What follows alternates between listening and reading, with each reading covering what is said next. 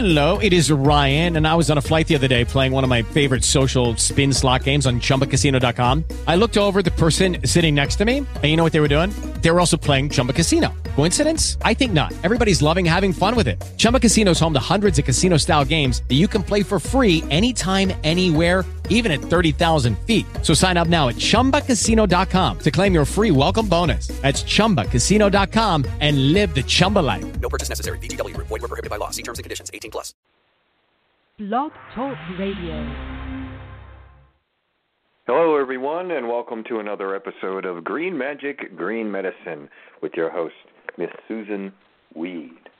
Remember that herbal medicine is people's medicine. We'll be right back. After this.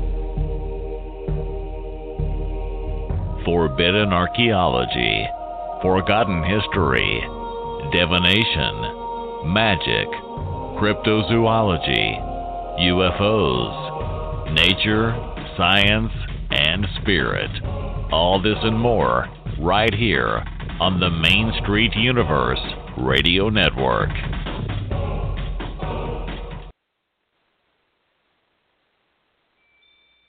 Blessed are we in the awakening dawn. All right, and we are back. We're having a little problem with the songs, so I decided I'm just going to go ahead and bring Susan on. I see she's in the queue. Spinning. Welcome, Susan, and green blessings. Thank you. Green blessings to you, too. What a delight to be with you, and thanks again for giving me the week off last week. That was really sweet. I so appreciate it. Oh, yes. We all have lives. And it was for half pay. No, it's fine. Yeah, as soon as you said you just had somebody else on, I'm like, oh, good. that sounds likely. So where were we? Anyhow, it seems like it's been forever, but we were talking about herbal antibiotics, weren't we? Yes, we were. Yes, we were. We were kind of doing a book club on Stephen Herod Booner's book, Herbal Antibiotics, or at least that's kind of how I think about it, because I'm really hoping that people who are listening have gotten a copy by now of Herbal Antibiotics, Natural Alternatives for Treating Drug-Resistant Bacteria. Second edition, completely revised, expanded, and updated by Stephen Herod Booner. On the back of this book, it says, this book will save your life, literally. Superbugs have moved out of the hospitals and into our streets. Do you know how to help yourself and those you love if you contract such an infection? Now you do. Quote by Susan S. Weed, author of Healing Why. So I just want you to know that I am very much in favor of this book. This is why we're spending a lot of time with this book and really going into some depth about what Stephen is saying here. Just as a reminder for all of us, and people who are just joining us can go back into the archives and check out some of the earlier shows. We really did start at the beginning of the book talking about antibiotics in general. In 1942, the world's entire supply of penicillin, which was the only antibiotic available, was 64 pounds. By 2009, 60 million pounds per year of antibiotics were being used in the United States, just in the United States. And the take-home point here, antibiotics are with us forever. They are excreted in their millions of pounds from the millions of patients who take them each year. They expired antibiotics are thrown into the garbage. They are excreted by animals. Every antibiotic ever made is in the environment. They pass unchanged into the world's water supplies, and we are all drinking antibiotics no matter what water you are drinking, whether it's distilled, whether you've bought it in a bottle, whether it's coming out of your tap. All of the world on the planet now contains antibiotics that we have put there. The worldwide environmental dumping over the past 65 years of such huge quantities of synthetic antibiotics has initiated one of the most pervasive impacts on the Earth's bacterial underpinnings since oxygen-generating bacteria supplanted methanogens 2.5 billion years ago. It has stimulated evolutionary changes that are unparalleled in recorded biologic history. For me, the take-home is that it doesn't really matter at this point whether I take antibiotics or not. I am taking antibiotics, and in fact, my body has become used to them. That's what antibiotic-resistant infections are. It's our body's getting used to the antibiotic and the infectious organisms being able to mutate, change, and evolve into organisms that cannot be killed by these antibiotics at all anymore. Stephen divides his herbal antibiotics into systemic antibiotics, localized non-systemic antibiotics, and synergists. He also reminds us that the first line of defense is to strengthen the immune system. Mm-hmm. Systemic herbs that he talks about in depth and in detail are Cryptolepis, Sida, Alcornia, Bidens, and Artemisia. Now, if my memory serves, we've talked, you and I, about Artemisia on this show and Sida. Yes. Yeah? I know we did Artemisia. I know we did Artemisia, and we talked about Artemisia annua and the artemisin. And Sida was a plant also known as broomweed that grows in Costa Rica, related to hibiscus. Did we talk about that? I think I remember you mentioning broomweed, yeah. Yeah, I actually think we did a whole show about broomweed, especially when I was down in Costa Rica, because it's been one of those things that kind of slowly dawned on me. I first met this plant, oh goodness, maybe 30 years ago, and somebody called it strongback when I was in Jamaica, and they were telling me about the uses for strongback, but never once mentioning that it was an antibacterial, more muscular, neurological plant. And I had always kind of noticed it here and there growing as a weed, as I am wont to noticing plants as I walk about on the world. And then since I've been going to Costa Rica regularly, I have been noticing it regularly and noticing that there's a lot of different species of it in Costa Rica. It is a tropical area plant. And imagine absolute astonishment to start working with Stephen's book and to find that he considers Sida one of the very, very best of the herbal antibacterials. That broomweed, which is widely distributed around the world, and he mentions even some that will grow pretty far north, are, in his esteem, some of the very best plants that we have for countering infections, and very, very safe since it's in the mallow family. I was also quite astonished, as I said, it grows in Costa Rica, to find Stephen saying that one of the very specific things that Sida does is to neutralize the venom from the pit viper. And the pit viper is common in Costa Rica. People are often worried about me since I walk barefoot, and they say, you have to watch out because pit vipers bite your feet. And you'll see that the Costa Ricans who are out and about are usually wearing rubber boots because of the snakes there. And pit viper is considered to be very poisonous because it destroys red blood cells. And CEDA represents a unique category of herbal medicine because it is hematotonic, hematoregenerative, and hematoprotectant. So whether we've taken it before, during, or after the snake bite, it will prevent damage, stop damage, and heal damage that has been caused by pit viper snake bites. And, of course, he believes that there's really good reason to think about using CEDA for cancers of the red blood cells. It's one of the only herbs he knows of that has these specific actions and specific affinity for the red blood cells. So we've covered 2 of those herbs, and then the localized non-systemics. In other words, the systemic herbs are, you have an antibiotic-resistant infection anywhere, you can use these systemic herbs. The localized non-systemics are not systemic herbs. We use them in local ways for specific things. And those are the berberines, honey, usnea, and juniper.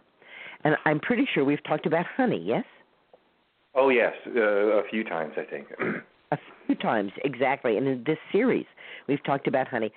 And its localized use is for healing the skin and the scalp.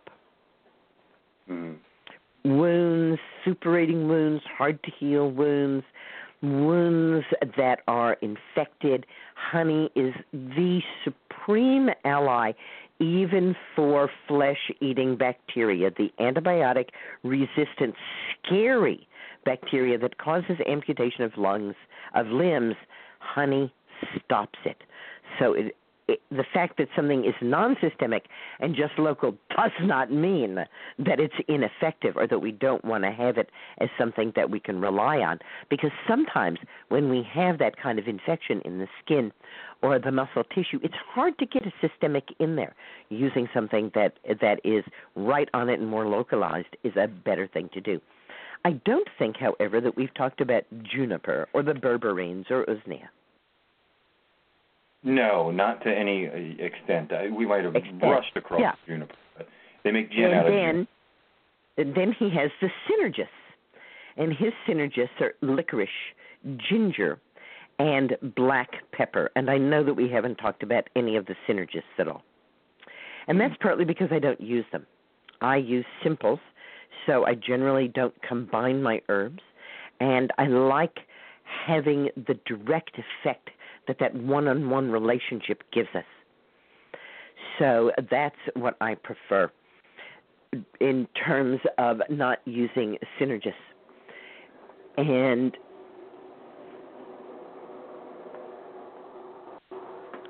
the last category that he has are the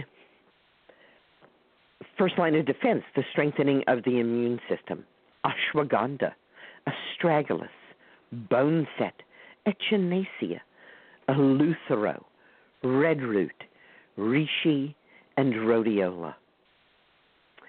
And many of these herbs are herbs that you and I have talked about over the years that we've been doing this show together. Mm-hmm. But not herbs that we've specifically talked about in this series about herbal antibiotics, except possibly echinacea.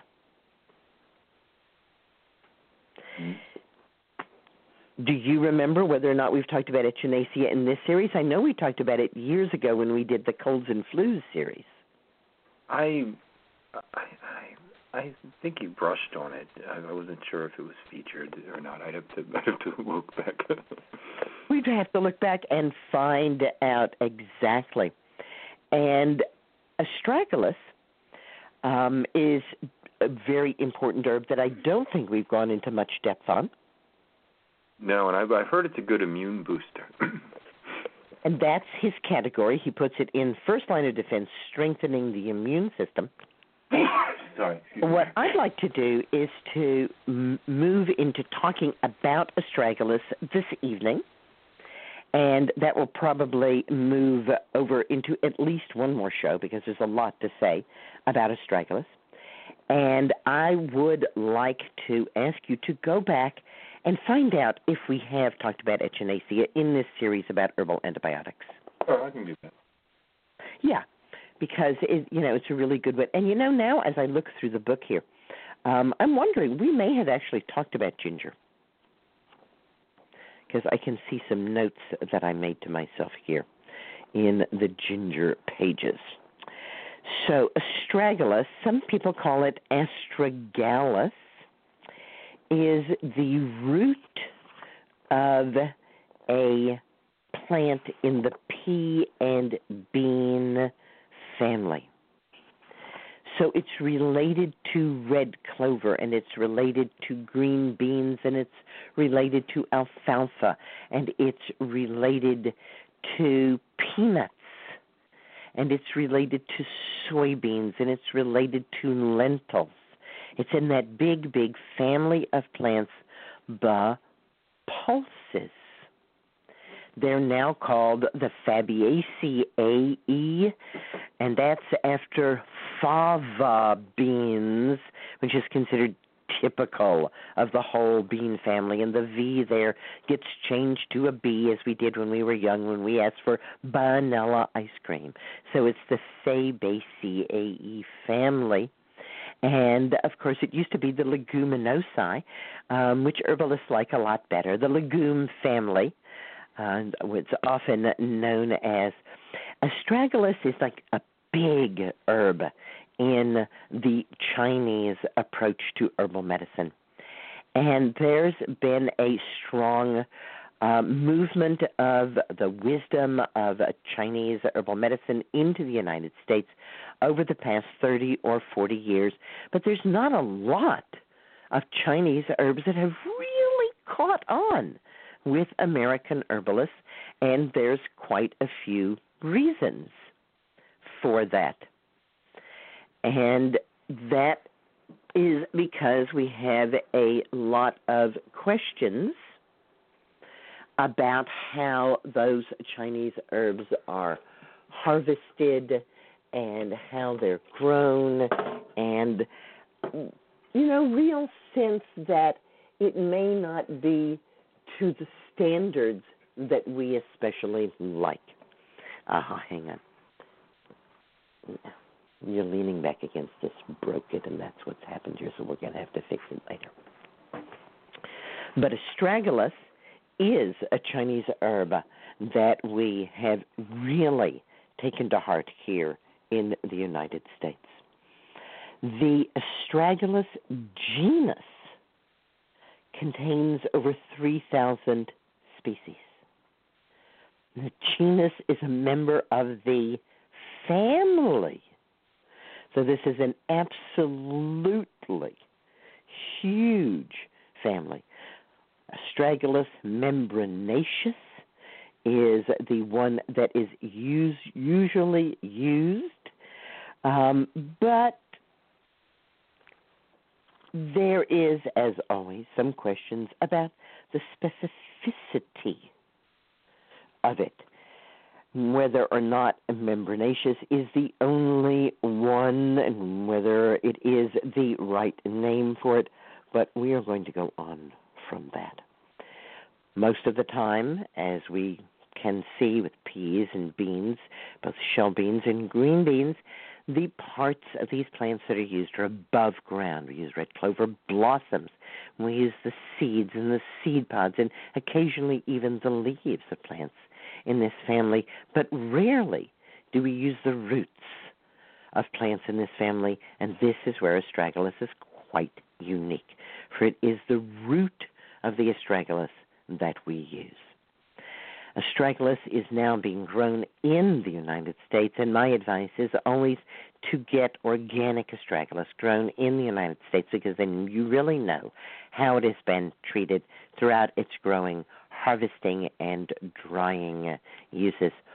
Certainly the last thing we ever want to do is buy an already encapsulated herb, or maybe the really last thing we want to do is ever buy a capsule of a combination of herbs, or maybe the really, really last thing we want to do is ever buy a capsule of a combination of herbs as a Chinese formula, because unfortunately the vast majority of them have been found to contain drugs, cortisones, hormones, antibiotics, even occasionally amphetamines.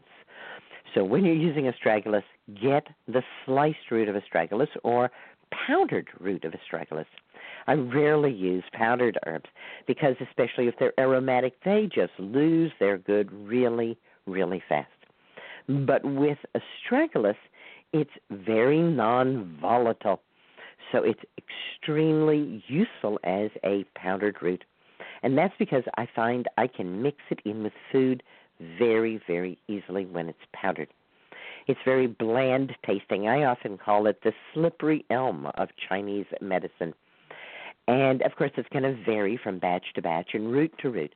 There's sometimes a slight bitter taste to it, but in general, it's kind of a neutral, maybe even mildly sweet taste that can easily be added to any kind of baked goods, from muffins to breads of all kinds, pancakes, oatmeal, even a little bit in with your scrambled eggs or omelet works just fine. I stir it into hummus and mix it in with my cooked beans so that I find a lot of ways to get astragalus into my food. This is the time of the year when I'm really thinking a lot about astragalus and about getting a lot of astragalus into myself, because it's the time of the year when I have to start watching out for ticks again. It's the time when ticks are going to be more present. Fortunately, it's only the adult ticks now, but they can still carry Lyme disease. And Stephen Booner, in his book, Healing Lyme, suggests that keeping your body well supplied with astragalus will actually help prevent Lyme disease from occurring should you get bitten by a tick that is carrying it. We certainly know that it's not 100% pass-along, and that the pass-along rate varies from place to place. So in my area, only about 10% of the ticks that have Lyme disease pass it along. Although in areas near to me, 80% of the ticks that have Lyme disease pass it along. But in nowhere is it 100% pass-along rate. It's interesting because one of the people that I study with said to me today, "What's this?" and handed me a bottle of some herbal tincture. And it didn't have a label on it. And it had plastic dropper in it, and I only buy bottles with glass droppers, so I'm wondering where he even got this. And I tasted it and realized it was astragalus tincture, and I thought, how wonderful, because this teacher had mentioned to me earlier that he was getting bitten by ticks, and he wanted to know what to do, and I suggested astragalus, and here he was with the bottle, unlabeled bottle of astragalus tincture. Goodness only knows where he got it from in hand. So good psychic work on his part. Stephen says any form of astragalus is going to help the immune system, and in his book, Herbal Antibiotics, he says that astragalus is an adaptogen, a direct antibacterial, an antiviral that enhances the function of the lungs, the spleen, and the gastrointestinal tract. It is cardioprotective, that is protective of the heart, and hypotensive. In other words, it helps us maintain a good blood pressure. It's an immune enhancer, an immune modulator, an immune restorative, and immune tonic. It increases interferon gamma and interleukin-2 levels. It enhances CD4 plus counts and balances the CD4-CD8 ratio. Astragalus is specific for immune atrophy and enhances immune function in both the spleen and the thymus. Occasionally, when there are apprentices here at the Wise Woman Center, there's some need for us to go to the city for one reason or another. And if that happens and the group is small enough, we take them down to the city with us, and we go to Chinatown, where we can walk into the herb stores in Chinatown. And it's so wonderful to see all the different astragalus that's for sale. Small sliced roots, large sliced roots.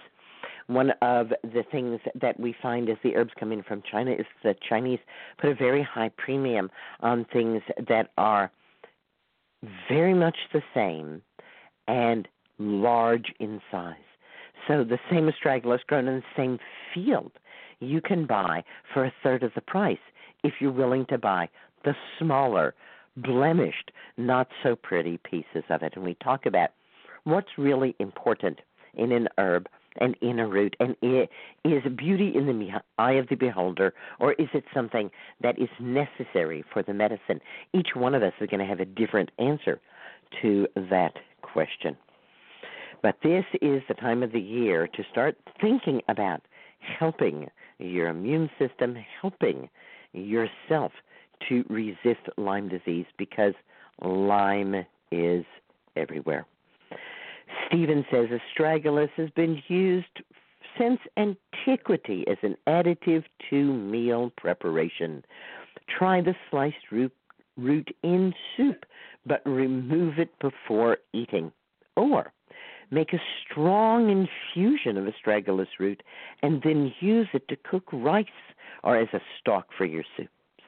I do love to throw pieces of astragalus root into soups when I make it, and I generally don't take the pieces of astragalus root out, since, after all, I'm teaching about herbal medicine. It's better to just leave it in the soup and say to the people, don't eat that. Leave it in the soup pot. That's the astragalus root. It's too tough to eat. I don't care how long you cook it. I might throw seaweed and shiitake mushrooms and astragalus into a soup, and that seaweed is just going to melt into the soup, and the astragalus is going to get soft, although it'll stay chewy. But the astragalus, the shiitake, will get soft but chewy, but the astragalus is never going to be edible. It's going to be a woody, tough root all the time, but the good of it has been cooked out.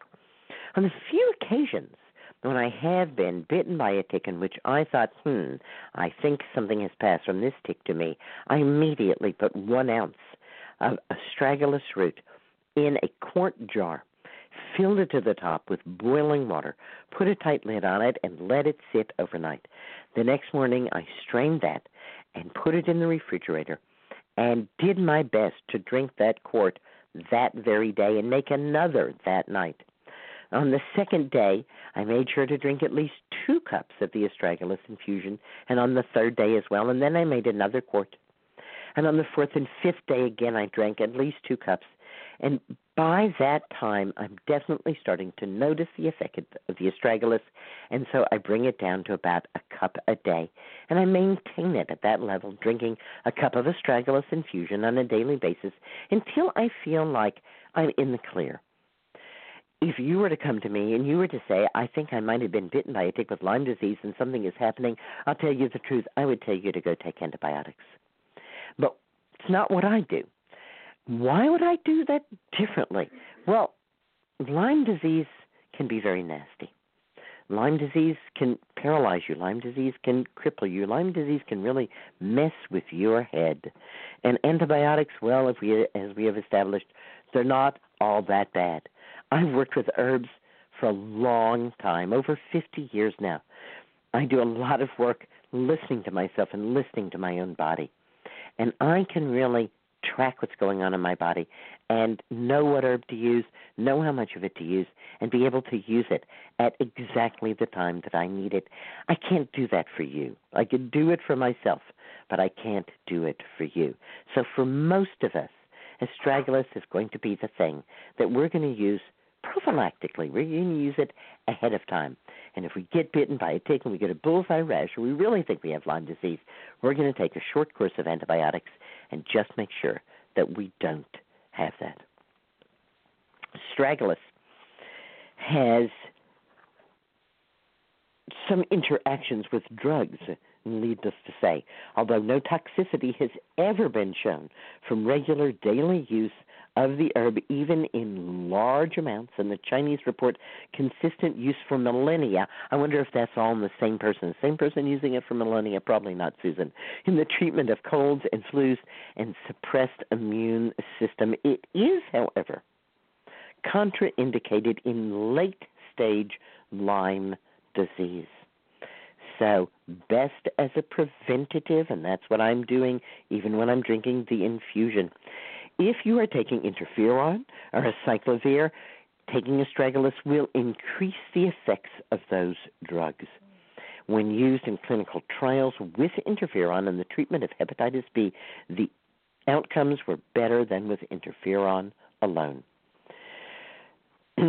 We've also seen that astragalus has synergistic effects when used with interferon in the treatment of cervical erosions and in other situations where we wish to increase the antiviral activity of a drug.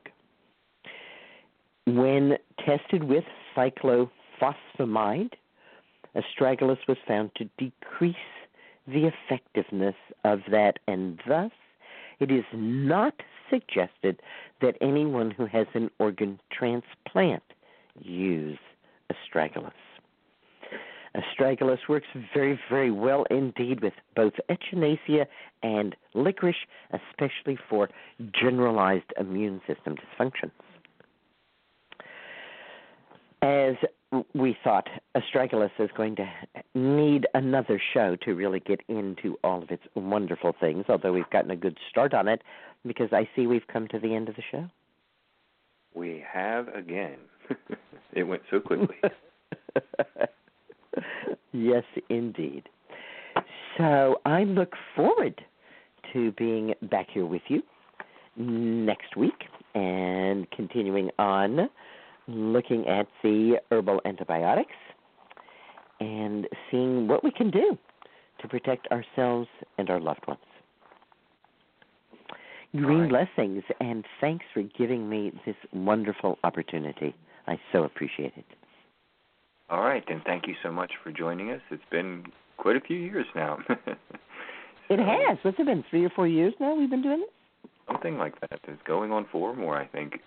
So. Yeah, going on more than 4. Okay, maybe we're entering our 5th year here. Could be very much. But well, to be continued with great delight.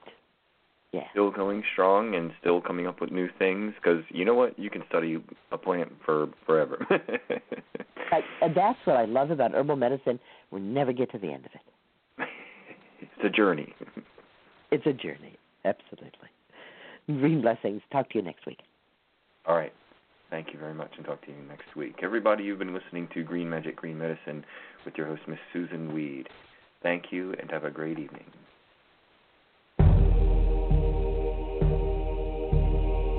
Forbidden archaeology, forgotten history, divination, magic, cryptozoology, UFOs, nature, science, and spirit. All this and more right here on the Main Street Universe Radio Network.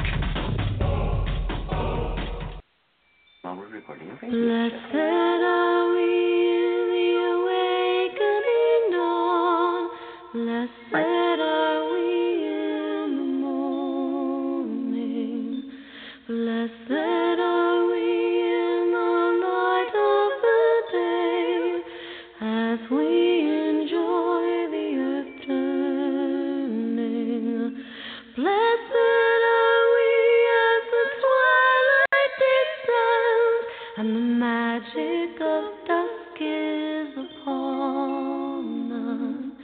And blessed are we in the dark of the night, as we slip into dreams that are calling.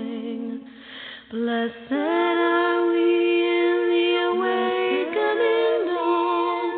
Blessed are we in the morning. Blessed are we in the light of the day, as we enjoy the earth turning. Blessed are we as the twilight descends, and the magic of dusk is upon us. And blessed are we in the dark of the night, as we slip into dreams that are calling. Blessed are we in the awakening dawn. Blessed are we in the morning. Forbidden archaeology, forgotten history, divination, magic, cryptozoology, UFOs, nature, science, and spirit. All this and more right here on the Main Street Universe Radio Network. It is Ryan here, and I have a question for you. What do you do when you win?